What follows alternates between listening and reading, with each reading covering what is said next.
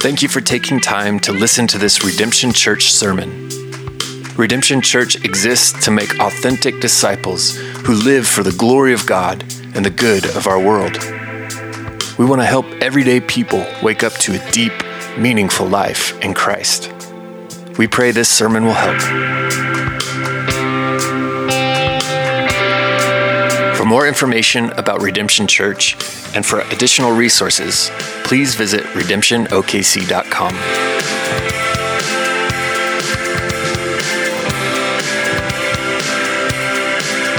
This morning we're going to be diving in and talking further about the resurrection. Easter is, like I said, my favorite gathering of the year, and so this is a key time for us. And Easter is a big deal because Easter changes everything. And so today I want to start off talking kind of big picture about how Easter affects humanity in general, and then we're going to dial in and get a little more personal and talk individually. How does Easter impact you? How does the resurrection of Jesus affect your own personal life? So as we do that, this past week there was an image that many of you have probably seen that to me feels like a fitting metaphor for our world and for humanity in this last year.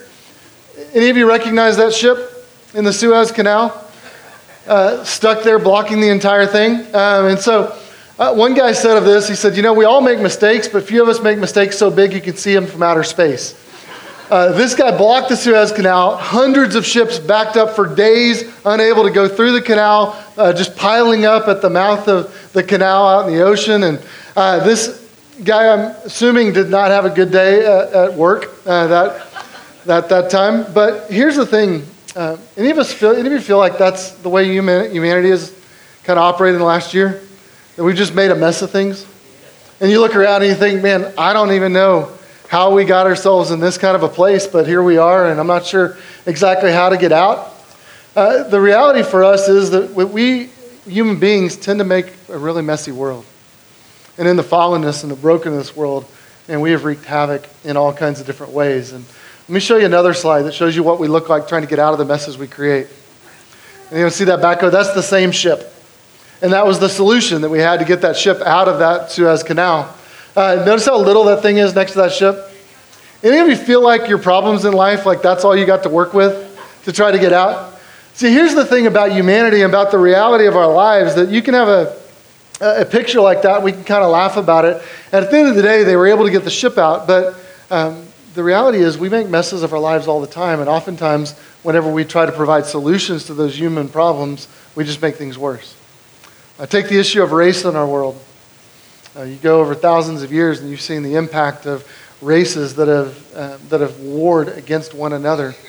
And in the last year, what we've seen is we've tried to navigate our way out of that problem.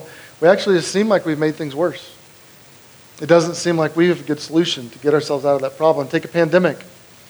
We take something as awful as what's happened in the course of the world and all those solutions. What do we end up doing? We just end up fighting over the solutions. We can't agree on what ought to be done. Take economics. In a world where we have prospered more and more and there's incredible opportunity in our world, we now are living in a place where masses of people are dealing with crippling debt that they can't find their way out of, and they're angry and they're rebelling and revolting because of it. See, human beings, we tend to make messes, and we try to get out of them. We don't have a good solution. Now, the thing for us as Christians is we actually have a good reason and an understanding for the dissonance that we feel in our world. See, the reality for me as I look at our world is in the midst of a year that's been as awful as this last year was, we still kept dreaming about a better world, didn't we?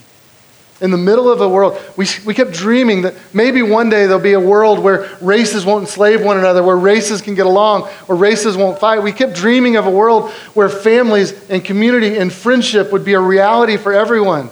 Kept dreaming of a world where we would have the resources that we need to make life work. We kept dreaming of a world where we're not going to be crippled by a pandemic, but where we would have health and live to long life. And the reality for you and for me is that God has put these dreams and hopes and He's implanted them in our heart.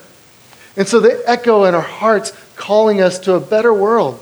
And so in the midst of all the messes, it's fascinating to me that when you look out across the landscape of our world, there is a people whose souls are still beating and dreaming about a better world to come. It's as though postcards have been sent from the future to us, inviting us to a better day. And we as Christians understand that the dissonance we feel has a solution. It's called the resurrection. That the resurrection of Jesus is what meets us at that place where the messes of the world are calling for a better world and a new day. And the resurrection of Jesus is what our solution is to that. Now here's the thing. The resurrection is not just a solution for the future. It's actually a solution for the discontent and the dissonance that we feel right now. But here's what I realized as I thought about this week, is that many of us don't access all the blessings and all the goodness that the resurrection offers to us. And so we fall short, and we don't enjoy the blessings of that. In fact, it's important enough that Paul said in 1 Corinthians 15 that everything hinges on the resurrection of Jesus. This is why we make Easter such a big deal, because everything changes if there's a resurrection. Paul said this, 1 Corinthians 15, he says, "And if Christ has not been raised, then your faith is futile, because you're still in your sins. And those who have fallen asleep and died in Christ, they've just perished. If in Christ we only have hope for this life, then we are all people most to be pitied."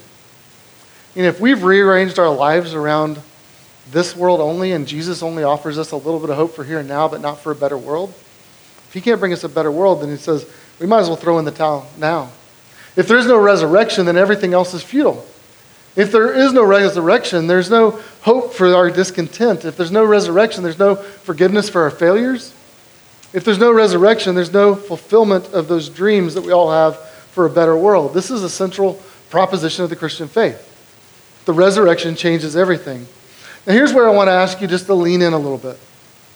I want to get a little personal. I want you to think about your own life and about your own day-to-day experience of the world, but also your own day-to-day experience of the Christian life. Let me tell you why this is so important. For years, I've seen people who have ignored the ramifications and the blessings of the resurrection for their own lives. Can I ask you a question? What does the resurrection mean for you? When you think about your own experience, how does the resurrection impacted your day-to-day living? Let me tell you a story. I've got a friend whose name is John, and John was a guy who grew up in the Bible Belt and actually grew up here in town, and I've changed his name just to protect his privacy. But John, I think his story captures the way a lot of us feel. He grew up in church. He knew the stories. He understood that he was a sinner who needed to be saved and that Christ had come, and if he put his faith in Jesus, that he would be able to go to heaven. And he heard the message that if he simply trusted Jesus' death, that he would one day go to heaven. And so in that, he was told by a pastor that Jesus accepts you just as you are. All you have to do is believe in his death, and then you can go to heaven. And so John did what they said. He walked an aisle. He checked the box that said, I believe. When they told him what to pray, he repeated the words that they repeated for him. And he believed that one day whenever I die, I'm good and I get to go to heaven. Now, here's the thing for John. That was kind of where his faith journey began to stop. See, he had been given an entry point.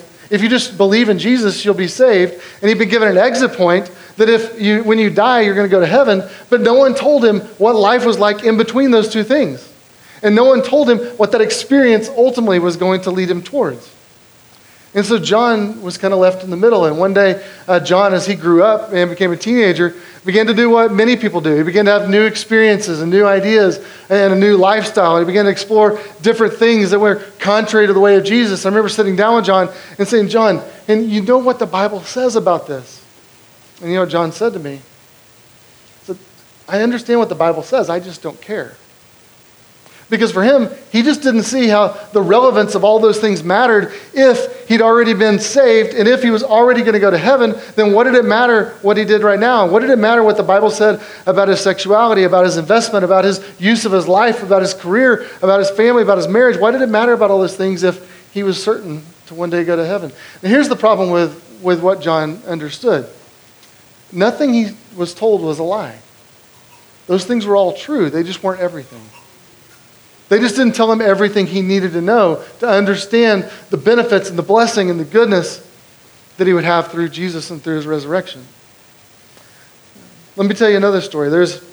I think I could also talk about an empty nester couple who Man, they had served. They'd done everything well. For 2 decades, they'd given everything to their kids, and they'd raised them up. They showed up at all the sporting events. They did all the school stuff. They made sure homework got on time. They got them sent off to college. They got their kids started in a career. And at some point, they looked up and just said, man, surely I've paid my dues. It should be a little me time. And so they just said, it's time for me to kind of step back and enjoy life a little bit. And see, they didn't understand anything about the call to serve the church, the call to be an ambassador for Christ in the city, the call to make a difference in our world, because they didn't understand the ramifications of the resurrection for their lives. They just thought, well, if faith is, I'd say a prayer, and then I go to heaven when I die, and that's all there is, then there was no compelling reason for them to live differently in the here and now. I think another one, a lady I know in our city that's a wife and a mother, she's a real thinker. She's active in lots of groups in the city and serves all over the place. And as she intersects with our world, she's frustrated right now because she looks and she sees Christians that are angry about issues and they're spouting off hatred and all kinds of things. And she looks and she's asking the question, what does that anger over that issue and the way in which you're treating others have to do with the Savior, Jesus, who washed his disciples' feet before he was betrayed and then went to the cross and then was resurrected and promises new life and forever life. And she's confused because she doesn't understand where it fits. And what she's saying is, does the resurrection have any effect on the here and now? So friends, the truth is we've done an awful job of teaching people the ramifications and the blessings and the goodness that we each have through the resurrection of Jesus. And so I want us to lean in and talk about that some today. So here's the reality. Most of us kind of have this image in our mind that we had to say a prayer to get saved because we didn't want to go to the bad place. We wanted to go to the good place. And so then we come over to this point and we believe that we're going to go away someday and we're going to become fat, chubby cartoon characters floating around on a cloud who happen to excel at the harp. By the way, that's not in the scriptures. Like, you don't ever see that. None of us become cartoons. None of us have to play the harp. Life is actually much better than that. But if that's all there is, then we don't seem to understand what the ramifications of the resurrection are for today. So here's what I want us to do. I want us to look at a passage in Acts 2, and we're going to talk about the hope that the resurrection offers to us, even in the here and now. In Acts 2, if you're kind of new to this thing, it's early in the New Testament. So you have Matthew, Mark, Luke, John, Acts. And then chapter 2, we're going to begin to look at that. We're going to look in verse 22. And this is actually the very first sermon that was preached after Jesus died that we have recorded. And it's preached by a guy named Peter. Now, if you have read through the Gospels, you'd understand that Peter is a guy who, he's kind of a bold dude. He loves to proclaim strong truths, and he makes really good claims. And he's one of Jesus' followers, a guy that Jesus called the Rock at one time. But just before Jesus died, Peter is the one who Jesus invited to come to the Garden of Gethsemane when Jesus was knowing that he was about to go to the cross. And Jesus was agonizing in that moment. He said, Peter, would you pray for me? So Jesus goes off and prays. He comes back, and what's Peter doing? And he's just sawing a log. He's snoring. They fall asleep. Jesus shakes him, wakes him up, and goes, Peter, dude, I'm about to die. I'm hurting here. I'm in agony. He's about to sweat drops of blood. Jesus is praying. He said, Peter, would you just pray for me? And Jesus goes away, and he comes back, and Peter's asleep again. So not once, but twice, Peter fell asleep on Jesus the night before Jesus died. And Jesus asking him to pray. Peter's also the one that Jesus said, you're going to deny me 3 times. And Peter said, no way. I will never do it. And a little girl, schoolgirl, comes to confronts Peter and says, you were with him. And Peter says, I don't even know him. A little later, Peter curses out loud and says, I don't even know that Jesus. And denies him 3 times before the rooster crows. It's that Peter. Peter, though, experienced grace. God loved him, and Jesus reached out and reinitiated a relationship with him and said, Peter, do you love me? Do you love me? Do you love me? 3 times, one for every denial. And he brought him back, and he said, then Peter, follow me. And so Jesus restored Peter and sent him out and called Peter to help lead his church. And so when Jesus had departed, after Jesus' death, his resurrection, his ascension, Jesus had gone to sit at the right hand of the throne in heaven. Peter's there, and Peter steps up in the gap, and Peter's the one that brings this message, this courageous message to preach. And we're not going to get to look at all of it today, but we're going to start in verse 22. Peter says this, Men of Israel, hear these words. Jesus of Nazareth, a man attested to you by God with mighty works and wonders and signs that God did through him in your midst, as you yourselves know. This Jesus, delivered up according to the definite plan and foreknowledge of God, you crucified him and killed him by the hands of lawless men. but God raised him up, loosing the pains of death, because it was not possible for him to be held by it. And I love this passage because I love what it says about Jesus. Not just about what Jesus did, but about who Jesus is. And the phrase that I want to just leap off the page, that I want you to grab hold of today is, it was not possible for death to hold him down. Is that not an amazing statement? I mean, just say that with me. Say, it's not possible for death to hold him down. If you hear one thing today, you need to know that truth. Jesus was so strong that it was impossible for death to hold him back. Now, here's what we see in these verses. First, it says that he was Jesus of Nazareth. This was a historic person. He had a name. He had a hometown. He lived within the course of history. And in that, it was verifiable by hundreds of witnesses. Now, not only that, it says that he was a man, but he was not just any man. He was a divine man who was attested to by many miracles. Now, why is it so important that Jesus performed these miracles? Well, there's really two reasons. One, it was going to validate his claims that he was the Son of God sent to be the rescuer and Messiah. And so the fact that Jesus did all these miraculous things, that he healed the blind, that he caused the lame to dance, that he raised the dead, he did these amazing things, were to validate his claims about who he was, that he was the Son of God sent to rescue and restore the world. Second reason why Jesus did these miraculous things was that it was meant to demonstrate what God's kingdom will be like one day. He says, when I come back and I make all things new, it's going to be a place where there is no more blindness, where there is no more deafness, where there is no more lameness, where there is no more sorrow, where there is no more hurt, but where everything is made right and where the poor have the good news preached to them. In fact, Jesus said, go and tell John the Baptist what you've seen and heard of my life. The blind receive their sight, the lame walk, the lepers are cleansed, the deaf hear, the dead are raised up, the poor have good news preached to them. He's saying, look at my life. This is a fulfillment of an Old Testament prophecy.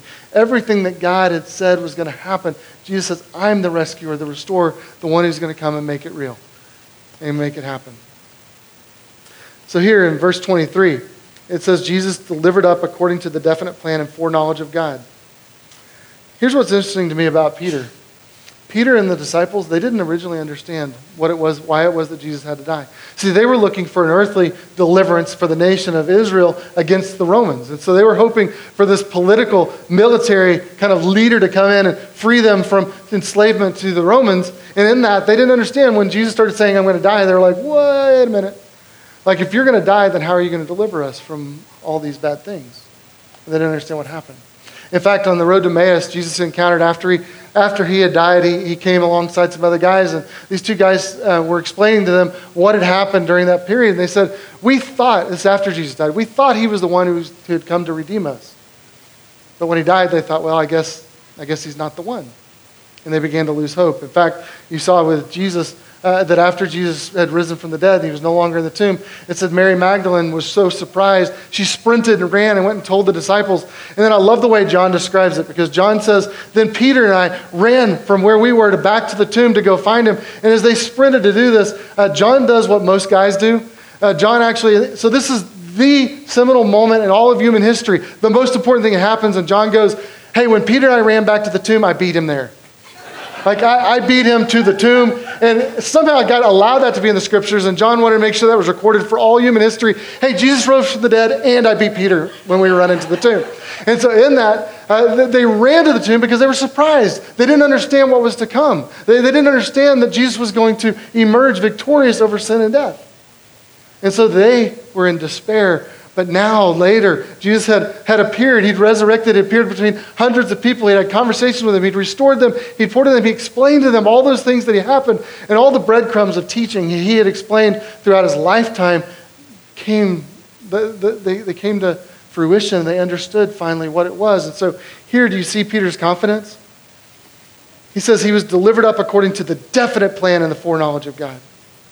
He's not confused anymore. He understood what the resurrection was all about, that everything pointed this, and that this was God's plan all along. In fact, Jesus said this before he died. Back in John 10, Jesus said, I lay down my life that I may take it up again. No one takes it from me, but I lay it down of my own accord. I have authority to lay it down, and I have authority to take it up. This charge I have received from my Father. And do you see the power in that? Jesus' death was not an accident. and his resurrection was not plan B. He didn't stumble into the cross, and he didn't stumble, and God didn't go, well, I guess I better resurrect him as kind of some alternate reality. This was the plan that God had from the very beginning, that he had orchestrated. And that's why when you get to verse 24, it said, God raised him up, loosing the pains of death, because it was not possible for death to hold him down. Friends, this is good news. This is news we need to hear. God raised him up, loosing the pains of death. Pains are pains. It's birth pains. And what it's saying was, Jesus was, he was in this period of transition, being moved in a painful way into this place called death. And somehow God intercepted that, and he stopped it. But Jesus fully died, and it was painful. In fact, we don't know exactly all that Jesus experienced, but I would say it was more painful than anything any human has experienced. As Jesus himself went to the cross, this was an innocent man who was wrongly convicted. This was a man who was creator and yet was killed by his own creation. He's one who was in perfect union with the Father, and yet felt that he was forsaken by his heavenly Father. And as he suffered upon the cross, and as he died, and as he bled, and as his body gave out, and as he gave up that last breath, Jesus truly died. He was carried, his lifeless body was carried down off that cross. And they carried him away with all the weight, the dead weight of his body. And that lifeless body was wrapped in burial clothes, and it was buried in a tomb, and a stone was rolled over the entrance of the tomb, and an army was stationed outside to make sure that no one came to steal him. And he was there for 3 days. And it was necessary, friends, that he truly died, because without the shedding of blood, there could be no atonement of sin, which meant that your sins and my sins could never be forgiven if Jesus didn't truly die a sacrificial death. And he did. He died and was dead for 3 days. Oh, but then, death could not hold him down. That just as he was being ushered into that space called death, that he emerged out of it, and the resurrection came. And I love the miracle that it says here that death could not hold him. And it was only after he was resurrected that Peter and the other disciples really understood the ultimate victory that he had. And when later Paul would proclaim that he is victorious over sin and death, because death could not hold him down. Friends, the resurrection changed everything. Because it didn't just tell us what Jesus did, it told us who Jesus was, who he is, and the one that we can trust. Death could not hold him down because he was the maker of all life. Death could not hold him down because he was altogether holy and good. Death could not hold him down because he was too strong to be defeated, because his work to redeem us was completed, because his Father's love would not permit it, and because his future kingdom still needed a king. Death would not hold him down. And he rose victorious. And this is a moment that you think he just wants to spike a ball and call victory. And yet there's a part of it that's not come to completion yet, is there? Because as much as it is certain after his resurrection, there's still sorrow and trouble in our world that needs to be restored. And so we wait. But here's what I want you to know. All of what Jesus accomplished through his life, death, and resurrection is offered to each of us who will put our trust in him and who will rest in him as our Savior and our Lord, our rescuer and King. So here's what I want to do in the rest of our time. I want to explain to you some of what the resurrection means for you right now. And on your way out, you're going to get a handout that looks like this. And I honestly didn't intend to do this week when I started, but I got so excited that I just kept studying and I kept studying and I kept writing and kept writing. I was like, I just got to give you guys all this. And so there's all kinds of scripture on here for you to go back and study later. And honestly, this is what the church is for. It is to be a resurrection community where you come along and we help one another figure out all the implications and all the goodness that God has given us through the resurrection of Jesus. And we spend the rest of our days exhausting, learning what it is to live under the blessing that God has given us through his Son and through Christ. And so I just want to read through this list with you. And I know it's too much, but I want you just to kind of feel the weight of it all and everything that God's given you and all the blessings that he's given you in the resurrection. And friends, let me ask you, what does the resurrection mean to you? Do you understand all that it means? Let's just look at a few things. Resurrection means that we have a new kingdom. We've been delivered from the domain of darkness and transferred to the kingdom of his beloved Son. We have transferred to a people for his name. We're adopted children of God. We're a chosen race, a holy nation. We're God's own people. We have a new kingdom because of the resurrection. Because of the resurrection, we have a new connection with God. We're made alive in His Spirit, the Scriptures say. We've been reconciled in relationship with God. We have access to God. We're the dwelling place of God. The presence of God's Spirit is in you. We are led by the Spirit of God. We have solidarity and support from God because of the resurrection. You have a connection to God. Because of the resurrection, we have a new community. Scriptures say that we're fellow citizens with all the saints. We are unified as one people with no separation due to race, religious history of circumcision and uncircumcision, barbarian, royalty, slave, free, male, female. All are one in Christ. We are members of His body in the church. We're part of a new forever community. That we all stand on strong ground, on even ground. We have a new knowledge because of the resurrection. That we have wisdom and revelation and the knowledge of Him. We have been granted all things needed for life and godliness. We have new assurance and confidence. We are partakers of the divine nature. We have new knowledge that's ours because of the resurrection. We have a new outlook. Scriptures say that we have a new life, that we're a new creation. We have a new hope. We have new peace. We have new joy because of Jesus' resurrection. We have a new purpose. Scriptures tell us that we have a new ability to obey. We will experience the ongoing transformation of our character. We have the ability to make a difference in our world. We have a new goal to bring Him glory and honor. We have a new mission as ambassadors for Christ, reconciling others to Him and proclaiming to Him the goodness of all that He's done so that they might also be reconciled to Christ. We have a new future. We have a seal of security upon your future life. Your future is certain because of the resurrection and the seal the Spirit puts on you. You have a down payment guaranteeing your future reward. You have a glorious inheritance waiting for you according to God's riches. You will have a resurrection body like Christ's. Well, you will be raised, and when you die now, if you die apart from before He comes back, then your spirit will go to be with Him in heaven. But one day, all the dead will be raised, and your spirit will be reunited to His body, and you will be flesh and blood again forever with a body incorruptible. And you will have a life forever with God in a realm where there is no more sin, sorrow, hardship, or death. You will not be a chubby cartoon character playing a harp on a cloud. You'll be a resurrected son of the King, reigning and ruling with Him in the new heavens and the new earth. And in the new heavens and the earth, you will play, you'll feast, you'll laugh, you'll celebrate, you'll work, you'll create. You'll do more than that, living together with all the people you love, reigning with Christ, living fully and unreservedly in the love, goodness, power, beauty, and glory of God. Forever. All that is yours because of the resurrection. Friends, this is what the resurrection means for you and for me. What does the resurrection mean for you? Do you know all of that? Do you believe? Does your day-to-day? See, if you understand this resurrection, that ought to change your Monday and your Tuesday and your Wednesday. If you understand this resurrection, that changes the way you look at your marriage and your parenting. If you understand the resurrection, it changes the way you look at your career. If you understand the resurrection, it changes what you do with your time. It changes what you do with your money. If you understand the resurrection, it changes what you do with your morality and your ethics. It changes everything about your life because you've received unlimited blessings from our Father through the Son by the Spirit. Friends, we have a Savior and King so powerful that death could not hold Him in the ground. But many of us are living like it never happened. And we're not enjoying all the benefits. We're not appropriating all the riches. We're not taking in all the blessings that He offers to us and living in light of them.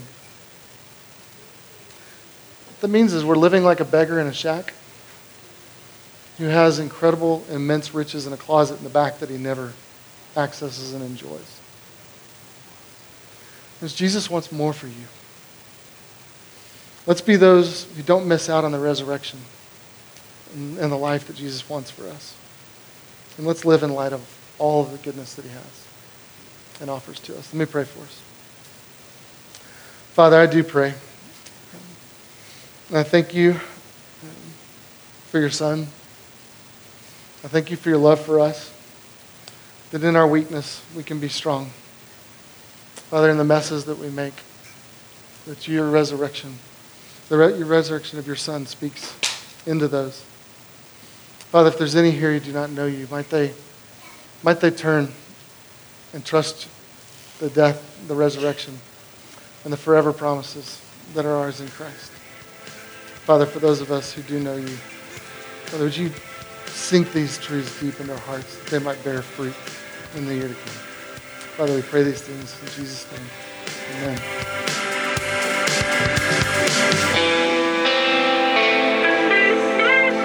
Thanks again for joining us for this Redemption sermon. For more resources and information about Redemption Church, visit redemptionokc.com and follow us on social media.